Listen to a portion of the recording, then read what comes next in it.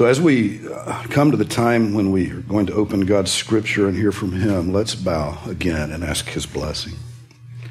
Our Heavenly Father, we thank You that You are the Father of mercies and God of all comfort.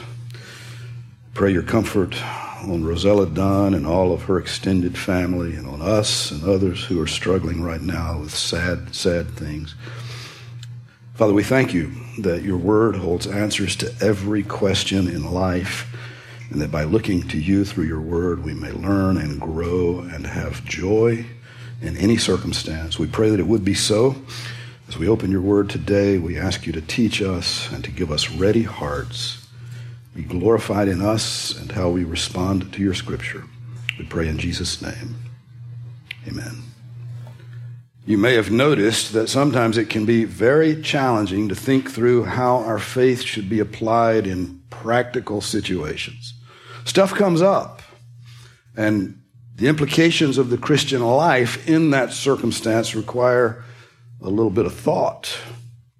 And one of the things playing into the challenges in that category is often our sinful experiences from before we came to Christ. And people have radically different reactions to those experiences. Some are tempted to go back and do what they did before they came to Christ. Those things still allure, they still tempt. Others are just appalled at what they did as unbelievers, and so much so that sometimes they overreact and they wind up being against things that God is not against. They sort of lump it all into the same category and argue more than the Scripture argues against. I've known several people who indulged with enthusiasm in alcohol as unbelievers. Not saying they were alcoholics, I'm saying they were sometimes drunk and out of control. And now, as Christians, they can only think of alcohol as being inherently evil, as if the substance itself possesses a capacity for evil and cannot possibly have a good application. Now, these are people who are serious about being godly. And they don't want to go back to what they were before, and they have a hard time thinking that even one step in that direction wouldn't be a compromise. And they mistakenly think that Christians who differ on this subject are compromised when those Christians recognize freedom in the area of the use of alcohol. They tend not to want to hear how the Jews were required to bring wine as an offering, and then after they had offered a portion of the wine, they would partake in the wine at their feast as a part of the worship of the Lord God. They tend not to want to notice the passage where Paul tells Timothy to take a little wine also because he's got stomach problems. They just think alcohol has no place in the godly life. Now, people struggle with that same sort of issue in a lot of areas of life. How much freedom do you have to dress however you want? And at what point does that freedom drift into a zone that we might call sinful enticement of others? Where's that line? And what about styles of music? Where's the line? Some of it's certainly bad, but where does that start? And what about the various forms of entertainment that people indulge in when they're not working? We would probably all agree that we do have some freedom in those areas. But at what point does behavior move from wise to unwise? And at what point does it move from unwise to downright sinful? Well, among the many challenges that plagued the church at Corinth, which we're studying right now, there were some things that were in that sort of category. Sincere Christians were struggling with what was okay to do and what was not okay to do, and they couldn't agree. And so the Corinthians had written to the Apostle Paul, asking him some really practical questions. What's true about marriage? Or about some of the issues within marriage? Or what is true about whether it's even good to be married? They were actually asking that question. And then, what do you do when sincere Christians disagree on matters of conscience? How do you sort that out? And then is is meat offered to idols, which was very common. You could get a bargain. Whatever was left over was for sale. You could get a deal. But is that meat forbidden for a Christian to eat? Or do you go ahead and take that deal because you know the idol means nothing? They couldn't agree. So the Corinthians had questions on all sorts of things. And in this section of the book that we're starting today, Paul begins to answer their questions. We don't have the letter where they wrote the questions, but we know from what Paul says, he's now answering questions. And as we'll see, there's much in these practical matters that requires some careful thinking, some sound theology, and a willing spirit within us. And the first of the questions that Paul takes on involves issues within marriage and whether Christians should even be married at all. And it's very much like that issue of alcohol. Sincere believers disagreed, and they were having trouble navigating the subject and getting along with one another. Now, there were different backgrounds that tended to bring different assumptions. You know, you still got your background after you get saved, and some of the ways you think are associated with how you grew up and how you thought before. And those who were influenced by the pagan culture that pretty much permeated all of Corinth tended to think that it really didn't matter who someone had sex with. And so those questions of marriage weren't really even on their radar. They thought, this doesn't matter at all. What are you even asking for? Some of them believed that they could revert to the sins of their past because it just didn't matter what you did with your body. And Paul corrected that view in last week's text at the last part of chapter 6. But that left a few questions still on the table, some things that had to be corrected. The people who were strongly influenced by a Jewish background and the culture associated with first century Judaism tended to make this assumption. You have to get married.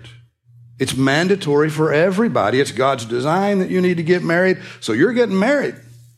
Now, your parents are going to pick for you, or if you're fortunate, they're going to be interested in your input when they pick for you. That's just how it is. God wants you to be married. This is how it works. Sit down and shut up. That was the attitude of a lot of the Jews at that time. But some of the Christians who had been saved out of that pagan practice that involved temple prostitutes were so appalled at what they had done that they could only see sex as evil. They didn't think it could have a good application. And many of them thought that it would be better for everyone just to be celibate, just like everyone ought to be a teetotaler in some people's minds. Even if they're married, these people thought everyone ought to be celibate. They couldn't manage to associate that physical act with anything good because their own former experiences were so odious to them that it just bled into everything else. Some of those who thought that way even believed that Christians who were married should get divorced so that they could be celibate and be holier. They were saying that celibacy is better, so you shouldn't get married at all. But if you are married, it would be better just to get a divorce so you can be holy.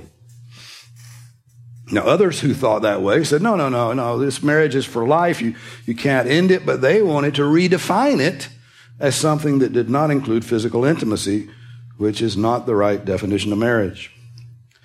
And so the Christians in this church had some radically divergent views on what marriage was supposed to look like. And they're asking Paul, what do we do? Who's right? Is it better to be celibate? Is it better to be married? If you do marry, what place does physical intimacy have within the relationship? How do you work out differences that you may have in terms of desire and frequency? You might not agree. Well, all of that is wrapped up in the first part of Paul's answering their questions. Now, I should say before we read the passage today that there are some challenges in translation here that make the English sound more like Paul is anti-marriage than it ought to sound and that it actually is. You may get the impression that Paul is just down on marriage as if marriage only exists for people who are too weak to be single like he is. That's not at all what he means. He's not saying that celibacy is godly, but marriage is ungodly, or only for the weak, though many have mistaken it to say that just because of the way it's worded in English. He's not saying that marriage is only for a physical relationship and that there's nothing else to it. Other texts, particularly Ephesians 5, Paul makes it clear that he has a very well-rounded view of marriage, and it's not just a physical act that it exists for. But in this text, he's answering questions, and so he only addresses the questions asked. He leaves the well-rounded treatment of marriage for another day. Now, we also need to notice that Paul is doing something a little bit odd in this text. He's telling us when he's quoting the Lord and when he's not quoting the Lord. It doesn't mean that the part when he's not quoting the Lord isn't true or isn't inspired or isn't compelling to us. All Scripture is inspired by God and profitable. He's just letting you know when he's quoting the Lord and when he's not quoting the Lord. When he says, so I say the Lord, not I, or so I say I, not the Lord, he's just telling you the quote. They don't have quotation marks in Koine Greek, so that he's telling you when he's quoting. So don't think that part of it doesn't count because of the way he worded it. So with all of that in mind, we're going to look at 1 Corinthians 7, 1 through 16. Now, concerning the things about which you wrote, it is good for a man not to touch a woman. But because of immoralities, each man is to have his own wife, and each woman is to have her own husband. The husband must fulfill his duty to his wife, and likewise also the wife to her husband. The wife does not have authority over her own body, but the husband does. And likewise also the husband does not have authority over his own body, but the wife does. Stop depriving one another, except by agreement for a time, so that you may devote yourselves to prayer and come together again, so that Satan will not tempt you because of your lack of self-control. But this I say by way of concession, not command. Yet I wish that all men were even as I myself am. However, each man has his own gift from God, one in this manner and another in that. But I say to the unmarried and to widows that it is good for them if they remain even as I am. But if they do not have self-control, let them marry, for it is better to marry than to burn with passion. But to the married I give instructions, not I, but the Lord, that the wife should not leave her husband. But if she does leave, she must remain unmarried, or else be reconciled to her husband, and that the husband should not divorce his wife. But to the rest I say, not the Lord, that if any believer has a wife who is an unbeliever, and she consents to live with him, he must not divorce her. And a woman who has an unbelieving husband, and he consents to live with her, she must not send her husband away. For the unbelieving husband is sanctified through the wife, and the unbelieving wife is sanctified through her believing husband. For otherwise your children are unclean, but now they are holy. Yet if the unbelieving one leaves, let him leave. The brother or sister is not under bondage in such cases. But God has called us to peace. For how do you know, O wife, whether you will save your husband? Or how do you know, O husband, whether you will save your wife? Now, in the first verse of this chapter, Paul makes it clear that he's answering those questions that they asked. And then the verse uses this phrase, to touch a woman, which was a euphemism for the physical act that God prescribed for husbands and wives in marriage only. So he's saying in verse 1 that it's good to be celibate. If people decide not to marry, if they think that marriage is not for them, and they're not longing for that kind of relationship, and they're not tempted to fulfill carnal desires outside of marriage, Paul is saying it's perfectly good and acceptable for such a person to remain celibate, to be single for life. It's possible to be single and be holy. He's not saying it's a holier alternative. He's not encouraging the development of a monastic order based on the vow of celibacy. He's just saying that if a Christian doesn't want to get married, that's fine. You can still live a godly life. Now, it's good for us to hear that from Scripture because, frankly, an awful lot of people just don't believe that's so. If somebody remains single beyond a certain age, people start to think, what's wrong with that person?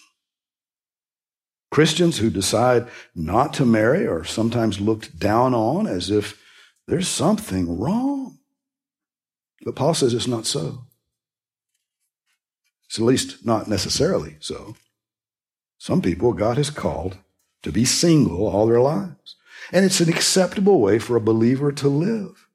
They shouldn't be looked down on, and they certainly shouldn't think less of themselves if that's their calling. But we should also acknowledge that that is not the common way. Many people desire the kind of companionship designed by God to be a part of marriage. Most have a very strong drive for that kind of intimacy and a longing to fulfill that desire. Now, there are only two ways that desire can be fulfilled. You either sin against God in acts of immorality, or you get married. Those are your only two choices. And so Paul says it's good to be celibate, but then in verse 2, he says, but because of immoralities, each man is to have his own wife, and each woman is to have her own husband. The way to avoid immorality is to have your own spouse.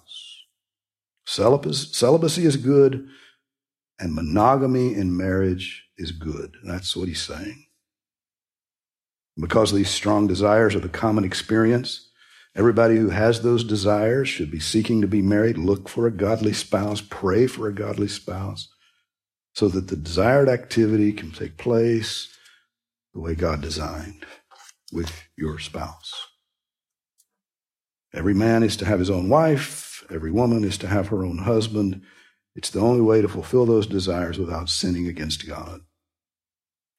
But having settled that question, and I think that's a pretty succinct way to settle the question. I think you took care of that. But having done that, there are still some more questions. Even when you agree to all of that, there are things to work through involving how couples relate within marriage. In every marriage relationship, one partner has more of a drive and the other partner has less of a drive. I don't know how many counseling sessions I've had on that subject over the years. It's just the common way. You don't line up exactly. Well, if they did, they didn't come to me about it. It doesn't happen much. And then, in addition to that general idea that one person's drive tends to be stronger than the other person's drive, there's any particular time when one person might be really in the mood and the other person might not be in the mood at all. How are you going to sort that out? You have your own spouse, just as God designed. You have the opportunity to fulfill your physical desires the way God designed. You can actually do that and glorify God doing it. You have the opportunity for guilt-free intimacy that most of the world knows nothing about. But you don't agree on the timing and the frequency. That can lead to some conflict and frustration. So now what do you do? Who gets to decide? Now, a lot of men assume that as the God-appointed leader of the family, it's the man's job to decide such things, and the poor wife is just going to have to deal with it. That is a common assumption, but Paul doesn't go there at all. In fact, he pushes that common view aside completely. It doesn't fit at all the way he words his answer. He says in verses 3 and 4, the husband must fulfill his duty to his wife, and likewise the wife also to her husband. The wife does not have authority over her own body, but the husband does, and likewise also the husband does not have authority over his own body, but the wife does. So wait just a minute.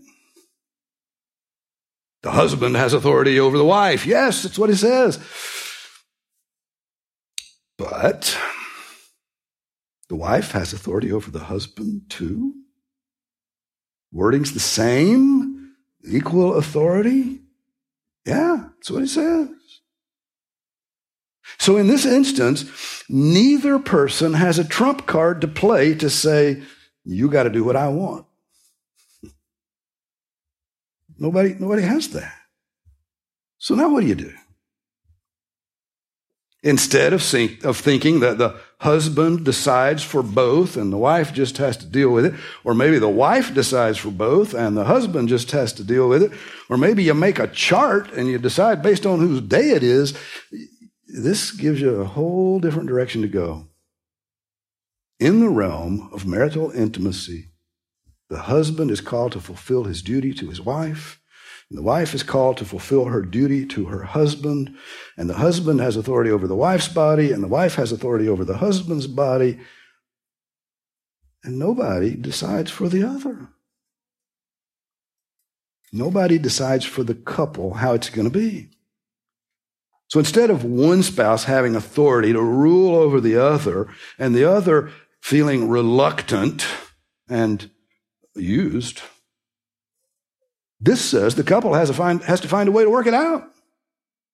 If they both have the same authority, then together they got to figure out what's going to work for both of them, taking into account the needs and desires of the other.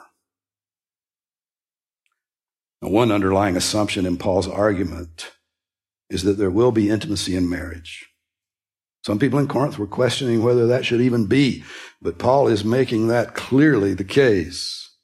Celibacy is right for a single person, but long-term celibacy within a marriage is wrong unless there's a health issue that's preventing that from happening. Each spouse has a duty to provide marital affection to the other. And working out questions of frequency and timing is something to decide together, with each one learning how to defer to the other. Sometimes you give way, sometimes your spouse gives way. You take it all into account, and you find a way to agree. It's the only possible option when everybody's got the same authority and everybody's got the same duty. But in this give and take that God designed into the relationship, there is one thing that is absolutely forbidden.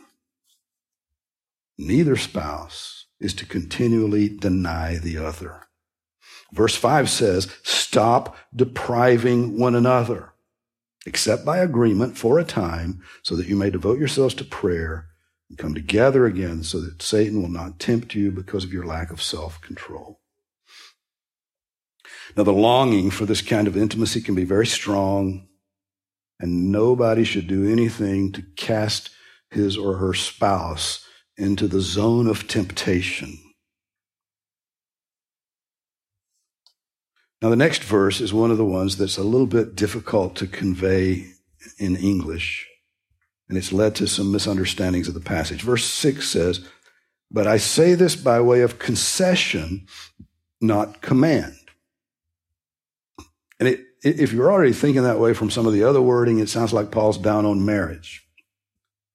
It's as if he's saying, look, because you guys are so weak and you can't handle celibacy like we really holy people can, God has made a concession and he made up marriage for people like you. That's what it sounds like he's saying.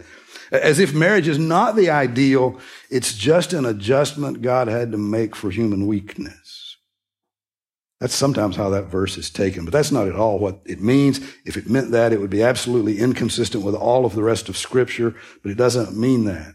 This word translated concession or permission in verse 6 does mean that some sort of adjustment is being made. I mean, it has to mean that. That's the word that's used. It's an agreement. It's meeting somebody halfway. It's making a concession, giving permission, making an allowance. But the allowance being made does not involve marriage as a second-rate position to be in, as if it's an alternative for people who can't cut it as real serious Christians. What he's saying is that the husband and wife have to make allowances for each other. He says these things by way of you making allowances and your spouse making allowances, both of you thinking of the needs of the other.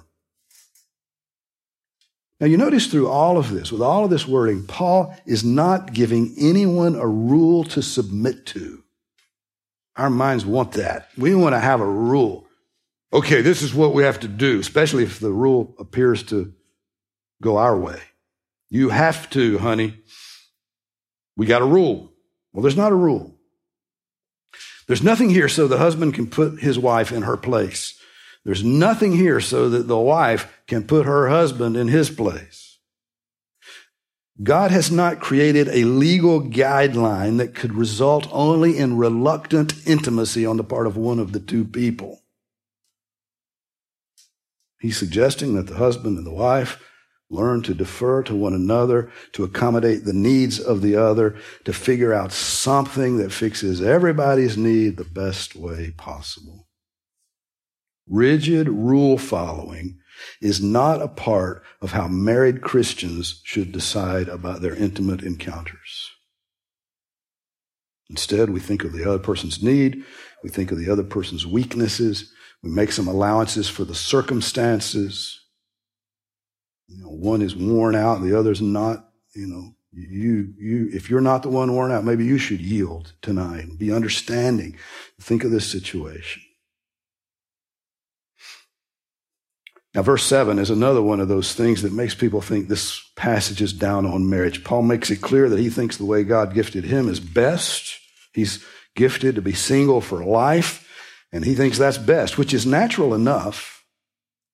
Being wired to think that way kind of goes with the package, doesn't it? If God gave you this gift to be single, which is not how most people are wired, then you're going to think that's pretty good. And that's what Paul thinks.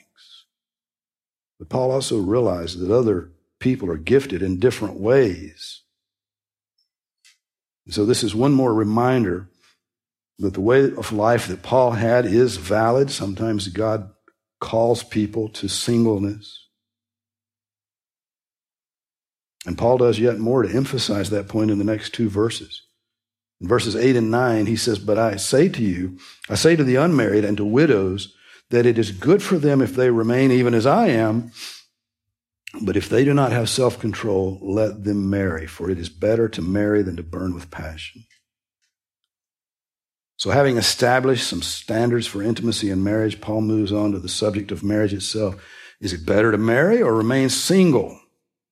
Is it better to divorce under certain circumstances, or should Christians remain in marriage even if things are not perfect? Now, in this text, there are two distinct terms for people who are not married, and there's one more that comes later in the same chapter. Unmarried here refers to people who used to be married and are not anymore. They're divorced. They're not married. They have become unmarried. Widows obviously refers to people who were married and they're not married now because the other spouse has died. They're in a kind of a separate category from the divorced. These marriages ended in the death of a spouse. And then later in the chapter, virgins are mentioned, and in this context, meaning people who have never been married. So Paul, in this part of the passage, addresses the divorced and the widowed, and he thinks it's better if from now on they stay like him and remain single for life. But again, he recognizes not everybody's wired that way. In fact, most people are not wired that way. And then he deals with an even harder question.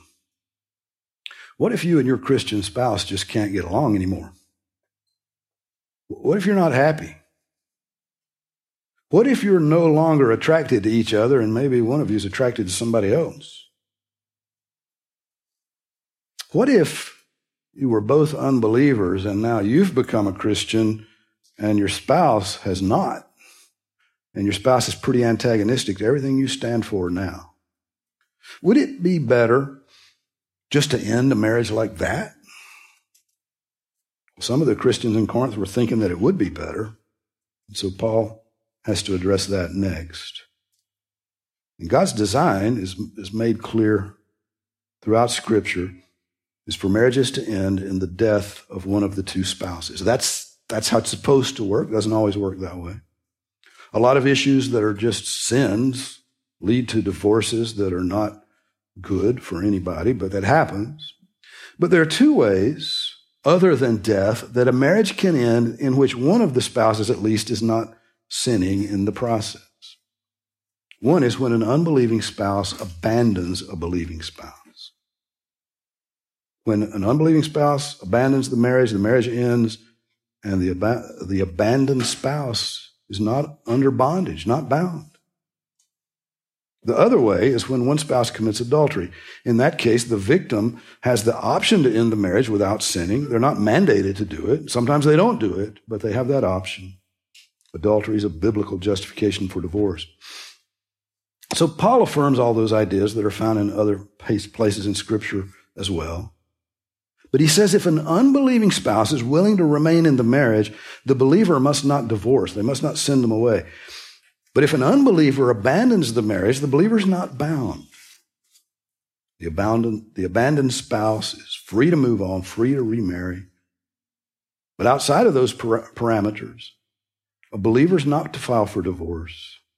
And if one does, there's no freedom to remarry. They've got to just be celibate or be reconciled to their former spouse. Now, this makes people scratch their heads. Why would God have a Christian stay in a marriage to a person who continues to reject the gospel?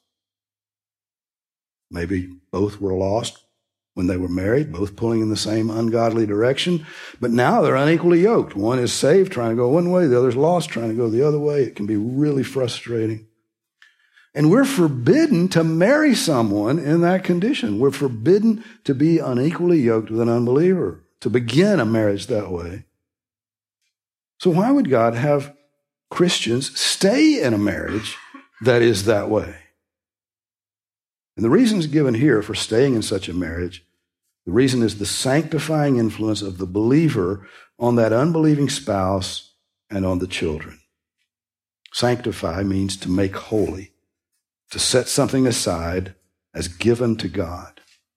And so you have to stay. It's your duty to stay. You're commanded to stay. And you're to do it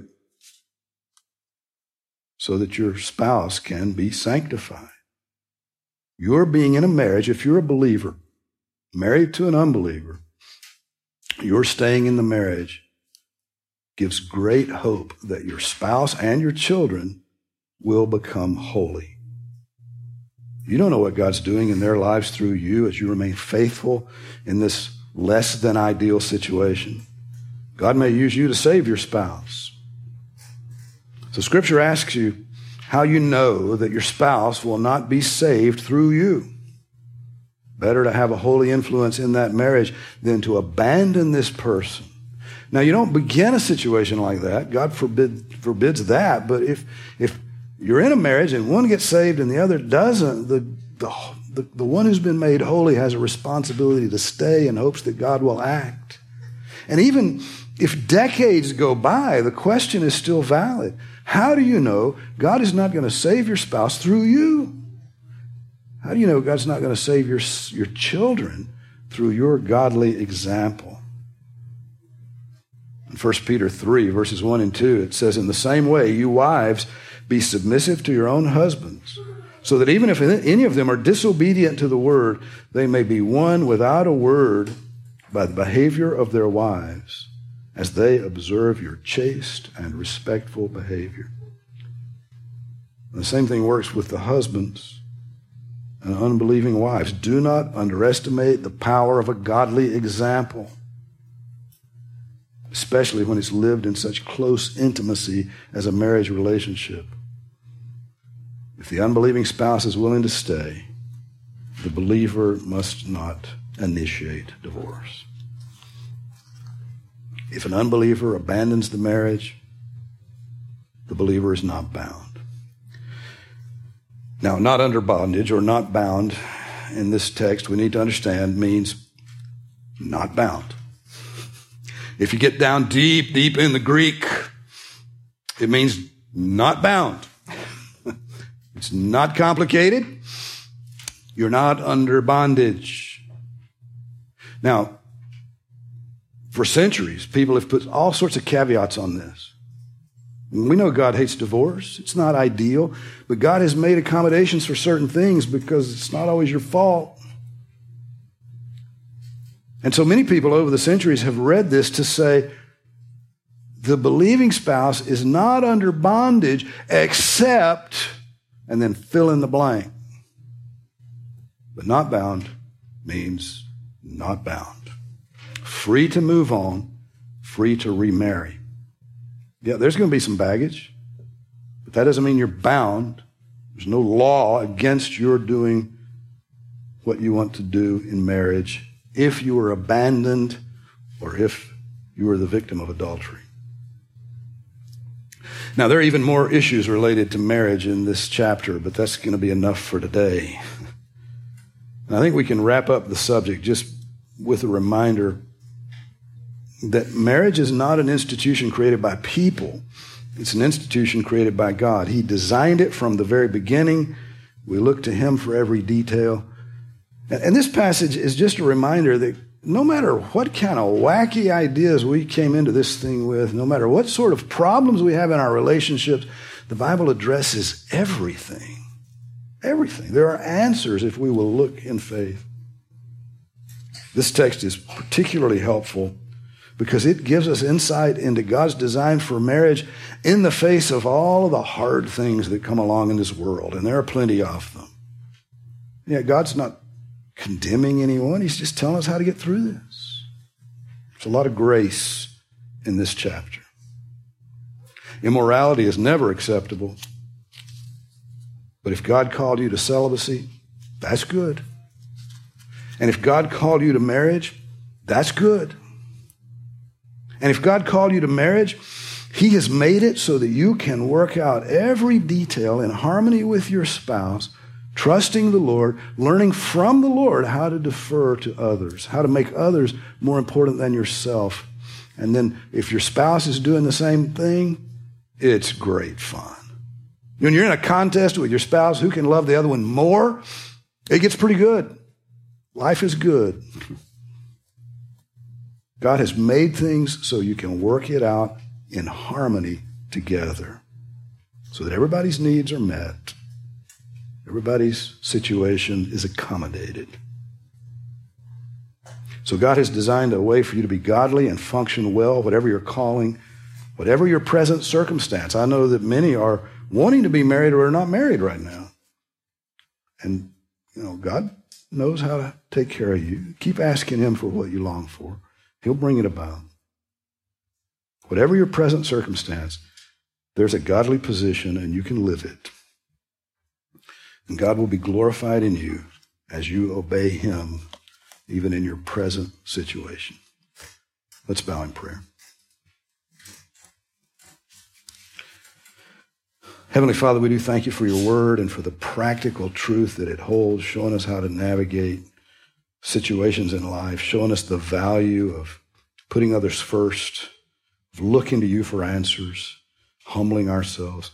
We pray that you would help us to apply the scripture for today, to live well for you in a way that glorifies you. We pray for those who do not have the capacity yet for this kind of godliness, that you would have mercy on them and save their souls as they believe that Jesus alone can rescue them from sin and bring them to heaven. We commit all of this to you in the precious name of Jesus. Amen.